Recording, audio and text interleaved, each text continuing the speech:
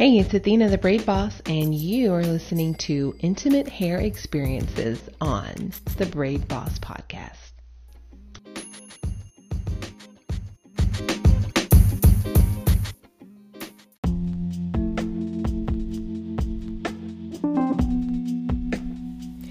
So on this episode of Intimate Hair Experiences, I want to know, have you ever been attracted to someone whose hair you were doing, or the person who was doing your hair?